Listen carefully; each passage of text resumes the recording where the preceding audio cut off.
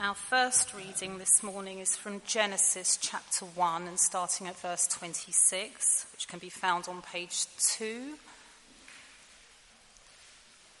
Then God said, "Let us make man in our image, after our likeness, and let them have dominion over the fish of the sea and over the birds of the heavens and over the livestock and over all the earth and over every creeping thing that creeps on the earth."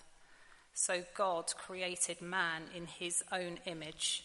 In the image of God he created him, male and female he created them. And God blessed them, and God said to them, "Be fruitful and multiply, and fill the whole earth, and subdue it, and have dominion over the fish of the sea, and over the birds of the heavens, and over every living thing that moves on the earth." And God said, "Behold, I have given you every plant yielding seed that is on the face of the earth, and every tree with seed in its fruit. You shall have them for food, and to every beast of the earth, and to every bird of the heavens, and to everything that creeps on the earth, everything that has the breath of life. I have given every green plant for food." And it was so. And God saw everything that he had made, and behold, it was very good. And there was evening, and there was morning, the sixth day. Thus the heavens and the earth were finished, and all the host of them. And on the seventh day God finished his work that he had done, and he rested on the seventh day from all his work that he had done. So God blessed the seventh day and made it holy, because on it God rested from all his work that he had done in creation. Our second reading is from Hebrews chapter 4, verses 1 to 11. That's on page 1205. That's Hebrews chapter 4, beginning at verse 1. "Therefore, while the promise of entering his rest still stands, let us fear lest any of you should seem to have failed to reach it. For good news came to us just as to them. But the message they heard did not benefit them, because they were not united by faith with those who listened. For we who have believed enter that rest, as he has said, 'As I swore in my wrath, they shall not enter my rest,' although his works were finished from the foundation of the world. For he has somewhere spoken of the seventh day in this way, 'And God rested on the seventh day from all his works.' And again in this passage he said, 'They shall not enter my rest.' Since therefore it remains for some to enter it, and those who formerly received the good news failed to enter because of disobedience, again he appoints a certain day, today, saying through David so long afterwards, in the words already quoted, 'Today if you hear his voice, do not harden your hearts.' For if Joshua had given them rest, God would not have spoken of another day later on. So then, there remains a Sabbath rest for the people of God. For whoever has entered God's rest has also rested from his works, as God did from his. Let us therefore strive to enter that rest, so that no one may fall by the same sort of disobedience." Andrew, thanks very much indeed for reading. Let me add my welcome to you. It's lovely to have you with us this morning. My name is Simon Dowdy. I'm the minister here at Grace Church. Now, please will you turn back to our first reading, so to Genesis chapter 1 in the Bibles on page 2. And we're starting a new series of talks today with the title Identity. What does it mean to be human? Now, I guess it's the kind of question which we might easily dismiss as being of interest only to armchair philosophers. And yet just a moment's thought shows that it is a question that we grapple with throughout life. It's the question that asked by the teenager. What does it mean for me to be me, rather than simply the child of my parents? Or the new graduate setting out on their own. Who am I? What am I going to do with my life as it stretches out ahead of me? Or the new parent as they marvel at the little bundle in their arms. And yet at the same time they ask themselves, what is this new life that I'm responsible for? What does it mean to be human? Or in the disappointments and adjusted reality of midlife, what is life actually about?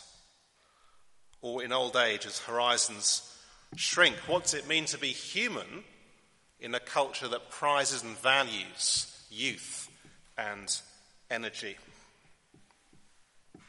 You may be here this morning as a committed Christian or an inquirer or a skeptic. I take it the question is no less real.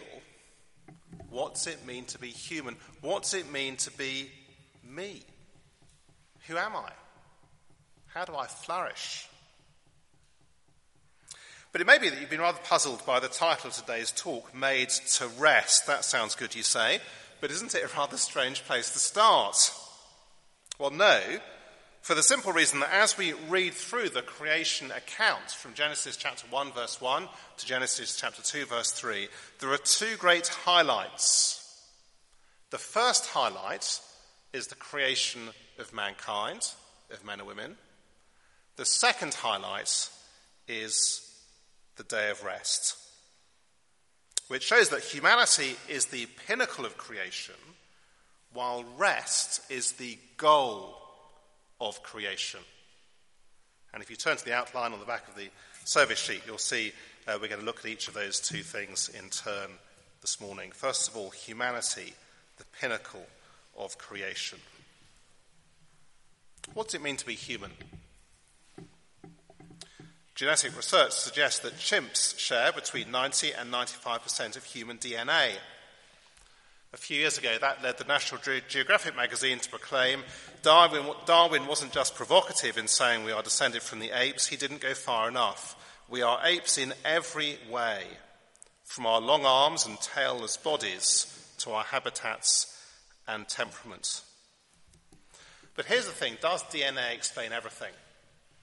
What's the significance of the 10 to 5% of our DNA, which is not like chimps? After all, we also share 50% of our DNA with bananas. But few would suggest that gets us halfway in terms of working out what it means to be human. Instead, have a look at Genesis chapter 1, verse 26. Then God said, "Let us make man in our image, after our likeness, and let them have dominion over the fish of the sea and over the birds of the heavens and over the livestock and over all the earth and over every creeping thing that creeps on the earth." That is the key to what it means to be human. It is to be made in God's image. It's repeated, verse 27, "So God created man in his own image. In the image of God he created him, male and female he created them." That is the key to human identity, knowing that we are created in the image of God. You and I are not simply upgraded apes, the next software update in the evolutionary process. Nor are we just a lucky number, the result of a random throw of the dice. No, we can only understand what it means to be human and our true identity in relation to God. We may share much of our DNA with chimps, but the fact is they cannot know God and don't know God. How extraordinary that God should care for humanity as he does.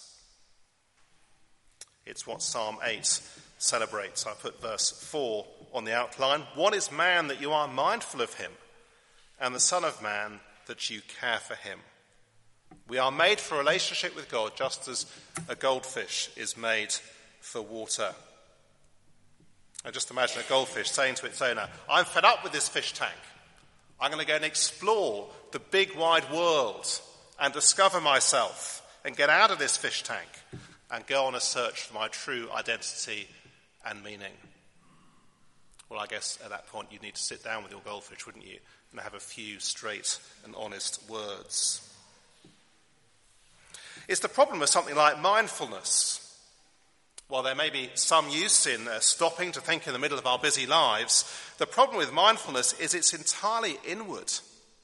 It just looks within for answers, for peace, for meaning, for purpose, and so on.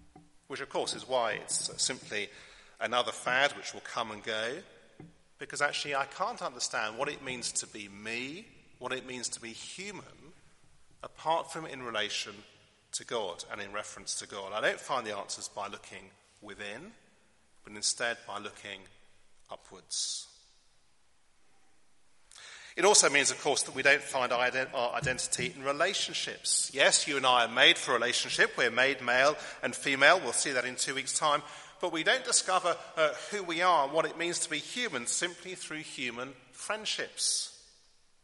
It's the Bridget Jones syndrome, isn't it? Life revolves around others and her friendships and how other people think of her. It takes her down a never-ending path, searching for the perfect relationship. And yet it's elusive. Each one is inevitably disappointing because we don't find our ultimate sense of who we are through friendships and relationships.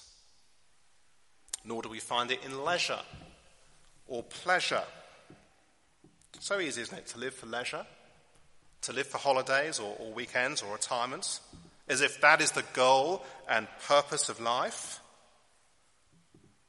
There was a wonderful cartoon in the paper a couple of months ago showing a couple relaxing in their deck chairs on a desert island paradise. All you could see was this island, with the one palm tree and these two people on their deck chairs, drinks in hand, soaking up the sun.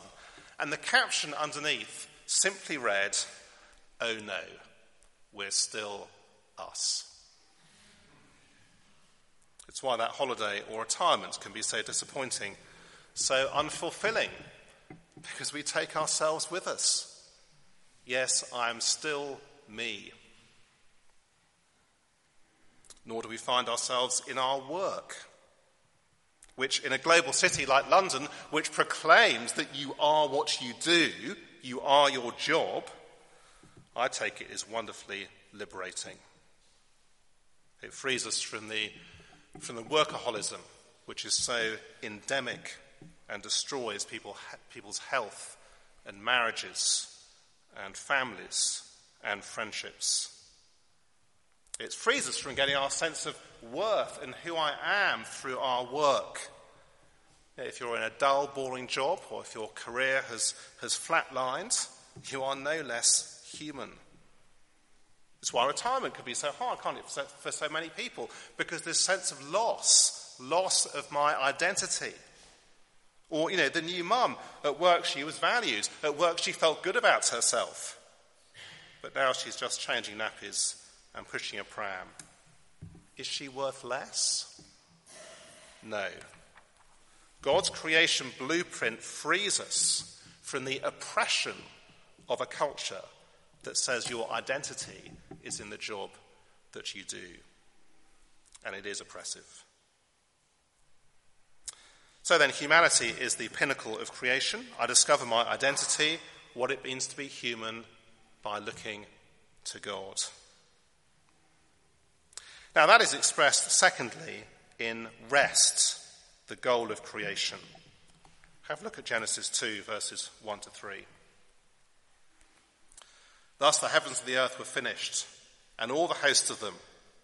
And on the seventh day God finished his work that he had done, and he rested on the seventh day from all his work that he had done. So God blessed the seventh day and made it holy, because on it God rested from all his work that he had done in creation. Now here's the question, why is there a seventh day at all? Aren't we done by the end of the sixth day? The previous verse, chapter 1, verse 31, God saw everything that he had made. Behold, it is very good. There was evening and there was morning, the sixth day. Haven't we finished? It's not as if God needs a rest.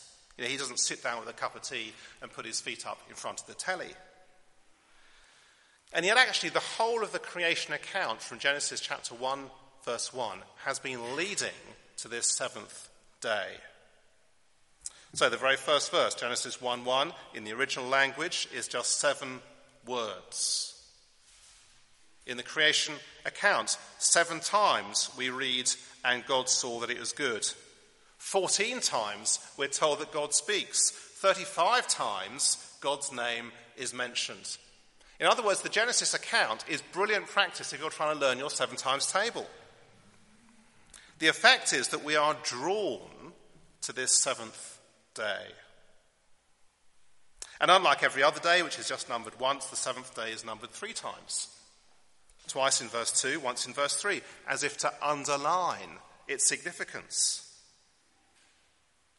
And what's more, unlike the other days, the 7th day is ongoing. It doesn't finish. You see, look back to chapter 1, verse 5, where we're told at the end of the first day, "And there was evening and there was morning the first day." It's repeated at the end of day 2 in verse 8. "There was evening and there was morning the second day." And again at the end of every day except the 7th day. Because the 7th day is the goal and destination of creation. And now that creation is complete, history is ready to begin and proceed. Just as when you fly to that holiday destination, you get off the plane, you check into your hotel, you unpack all your stuff, you say to yourself, "Hooray, let's go and explore. Our holiday's started. Let's see what's out there." And that is precisely what we see in the rest of Genesis chapter 2. Do read the whole chapter later on. It shows us what rest, what this 7th day looks like. Trees that are good for food and pleasing to the eyes. The centre of riches and gold. Work that is satisfying. Relationships which are harmonious. Unity between man and wife. It is a picture of heaven itself as mankind, men and women, walk with God in the cool of the day.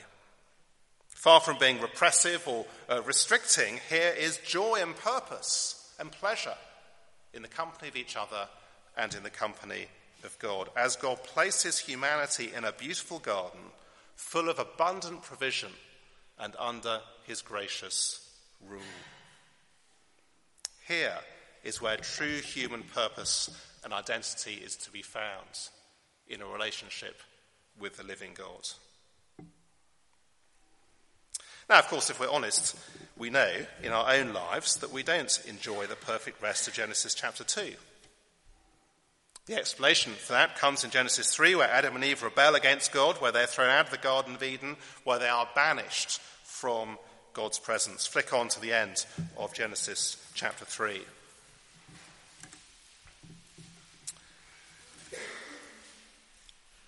Genesis 3, verse 23. "Therefore the Lord God sent him out from the Garden of Eden to work the ground from which he was taken.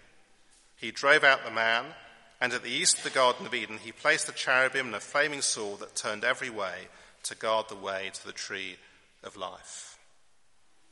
Now that describes what all of us are naturally like. We are alienated from God. We no longer enjoy the perfect rest we are created to enjoy. And yet, wonderfully, it's not the end of the story. In the book of Exodus, as God gives his people the 10 commandments, the 4th commandment is to rest. Exodus 20, verses 8 and 9. "Remember the Sabbath day to keep it holy. 6 days you shall labour and do all your work, but the 7th day is a Sabbath to the Lord your God." It was meant to be a reminder to God's people that their identity didn't lie in their work. It didn't lie within themselves, but in God. And it didn't lie fundamentally in this present world, but instead in the fulfillment of God's promises in the future. Because the whole of the Old Testament anticipates a new Adam who is sent from God. Not a rebel, but one who lives in the perfect image of God, who will rule perfectly over his creation, who will restore his people to that position of perfect rest. That man is Jesus Christ.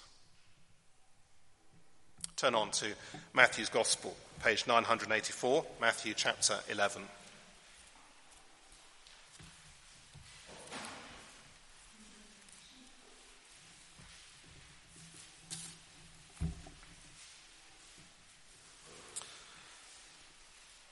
As the Lord Jesus says in Matthew chapter 11, verse 28, "Come to me, all who labour and are heavy laden, and I will give you rest. Take my yoke upon you and learn from me, for I am gentle and lowly in heart, and you will find rest for your souls. For my yoke is easy and my burden is light." It's a verse that's often taken simply to mean that Jesus offers to help those who are feeling tired. But you see, the promise is far, far greater than that. It is a promise of true rest. No longer under the judgment of God, where we left Adam and Eve in the garden, outside the garden at the end of Genesis chapter 3, but instead enjoying perfect relationship with God. Just what we are created for. That's why Jesus died on the cross, taking the right judgment of God that we deserve for our sin, so that those who trusted him might be forgiven, might be part of his people, both in this world and in the next. True relationship with God. Life as it's meant to be. Me as I'm meant to be is to be found in Jesus Christ alone.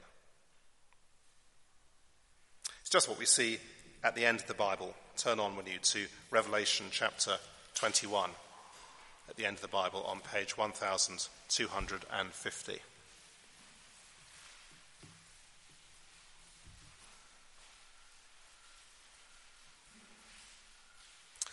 And here is the Apostle John and his revelation of what the new heavens and the new earth look like.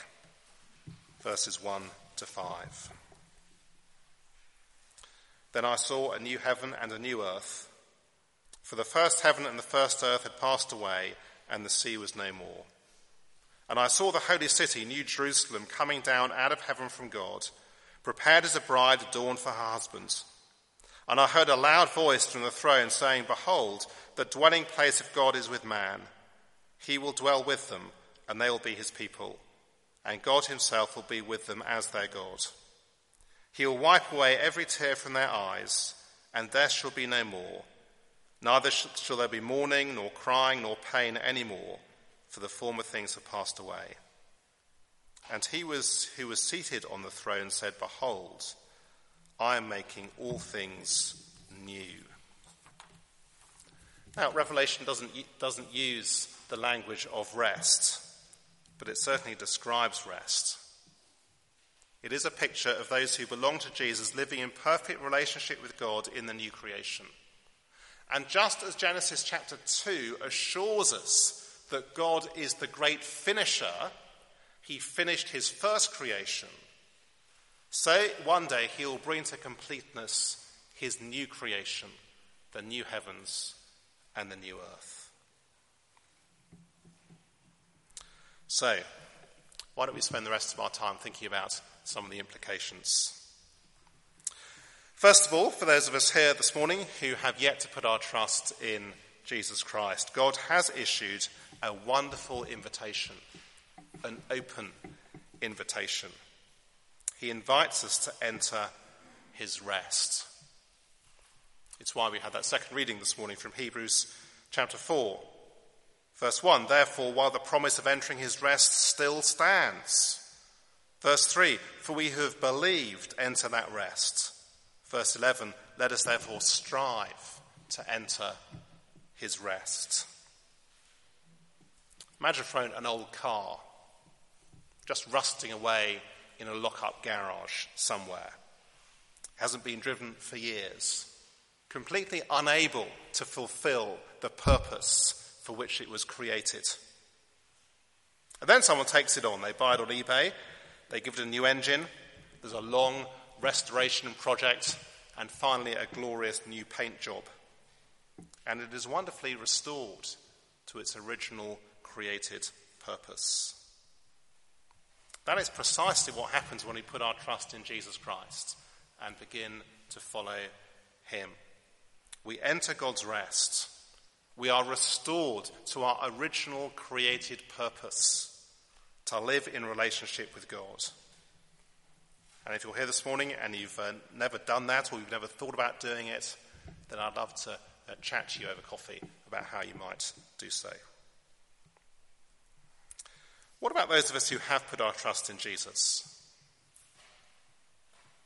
Well, strikingly, of all the 10 Commandments, the only one the New Testament doesn't repeat is the one about the Sabbath. In other words, there may still be some wisdom in having a day of rest, but it's no longer a command. It's not a matter of obedience. Because if you and I belong to Jesus Christ, we have entered God's rest. And therefore, just as every single day in the Garden of Eden in Genesis chapter 2 was a day to experience God's rest, so for those now who belong to Jesus Christ, every day, not just one day in 7, but every day is a day to experience and enjoy and express that rest. In other words, every day we're to express the fact that life is not ultimately about this creation and this world, but instead the world to come, having our sights firmly fixed there. And that we're made not to live for ourselves or for friendships and relationships or for leisure and pleasure or for work, but we are made for God. Every day is a day to live for Jesus as Lord and King. Every day to live with that clear future focus and perspective. Let me say, it is gloriously liberating. Wonderfully so. Because it means you can be perhaps a failure, or certainly very ordinary in the eyes of the world, or in the eyes of your wider family, or even in terms of what you thought you might get out of life. And yet if you belong to Jesus Christ, your life is on track. Is that not a wonderful thing? There may be plenty of things, 5, 10, 20 years ago, which you'd have loved to have done and achieved. Perhaps you long to be married or to have children, or perhaps a different set of life circumstances. You may feel that your life is in ways disappointing, or your job unfulfilling. Perhaps your health is failing, or perhaps you just feel very ordinary. And yet if you know Jesus Christ and the forgiveness that he brings, you have been restored to the purpose for which you were created. To know him, to live for him, to serve him, and to enjoy him, both in this world and the next. Let's spend a few moments in reflection, and I shall then lead us in prayer. So God created man in his own image. In the image of God he created him. Heavenly Father, we thank you so much for the extraordinary privilege we have as men and women, as those who are created in your image, to know you. We praise you for the Lord Jesus, for his death on the cross, the one who invites us into his rest. We praise you, Heavenly Father, for the new creation to come, even better than that first creation. We're sorry, Heavenly Father, when we see our identity in either within just ourselves, or in our work, or in leisure, or in plenty of other things. And we pray instead we would be those who first and foremost see our identity in relation to you and to the Lord Jesus, who would keep our eyes focused on the new creation. And we ask it in Jesus' name. Amen.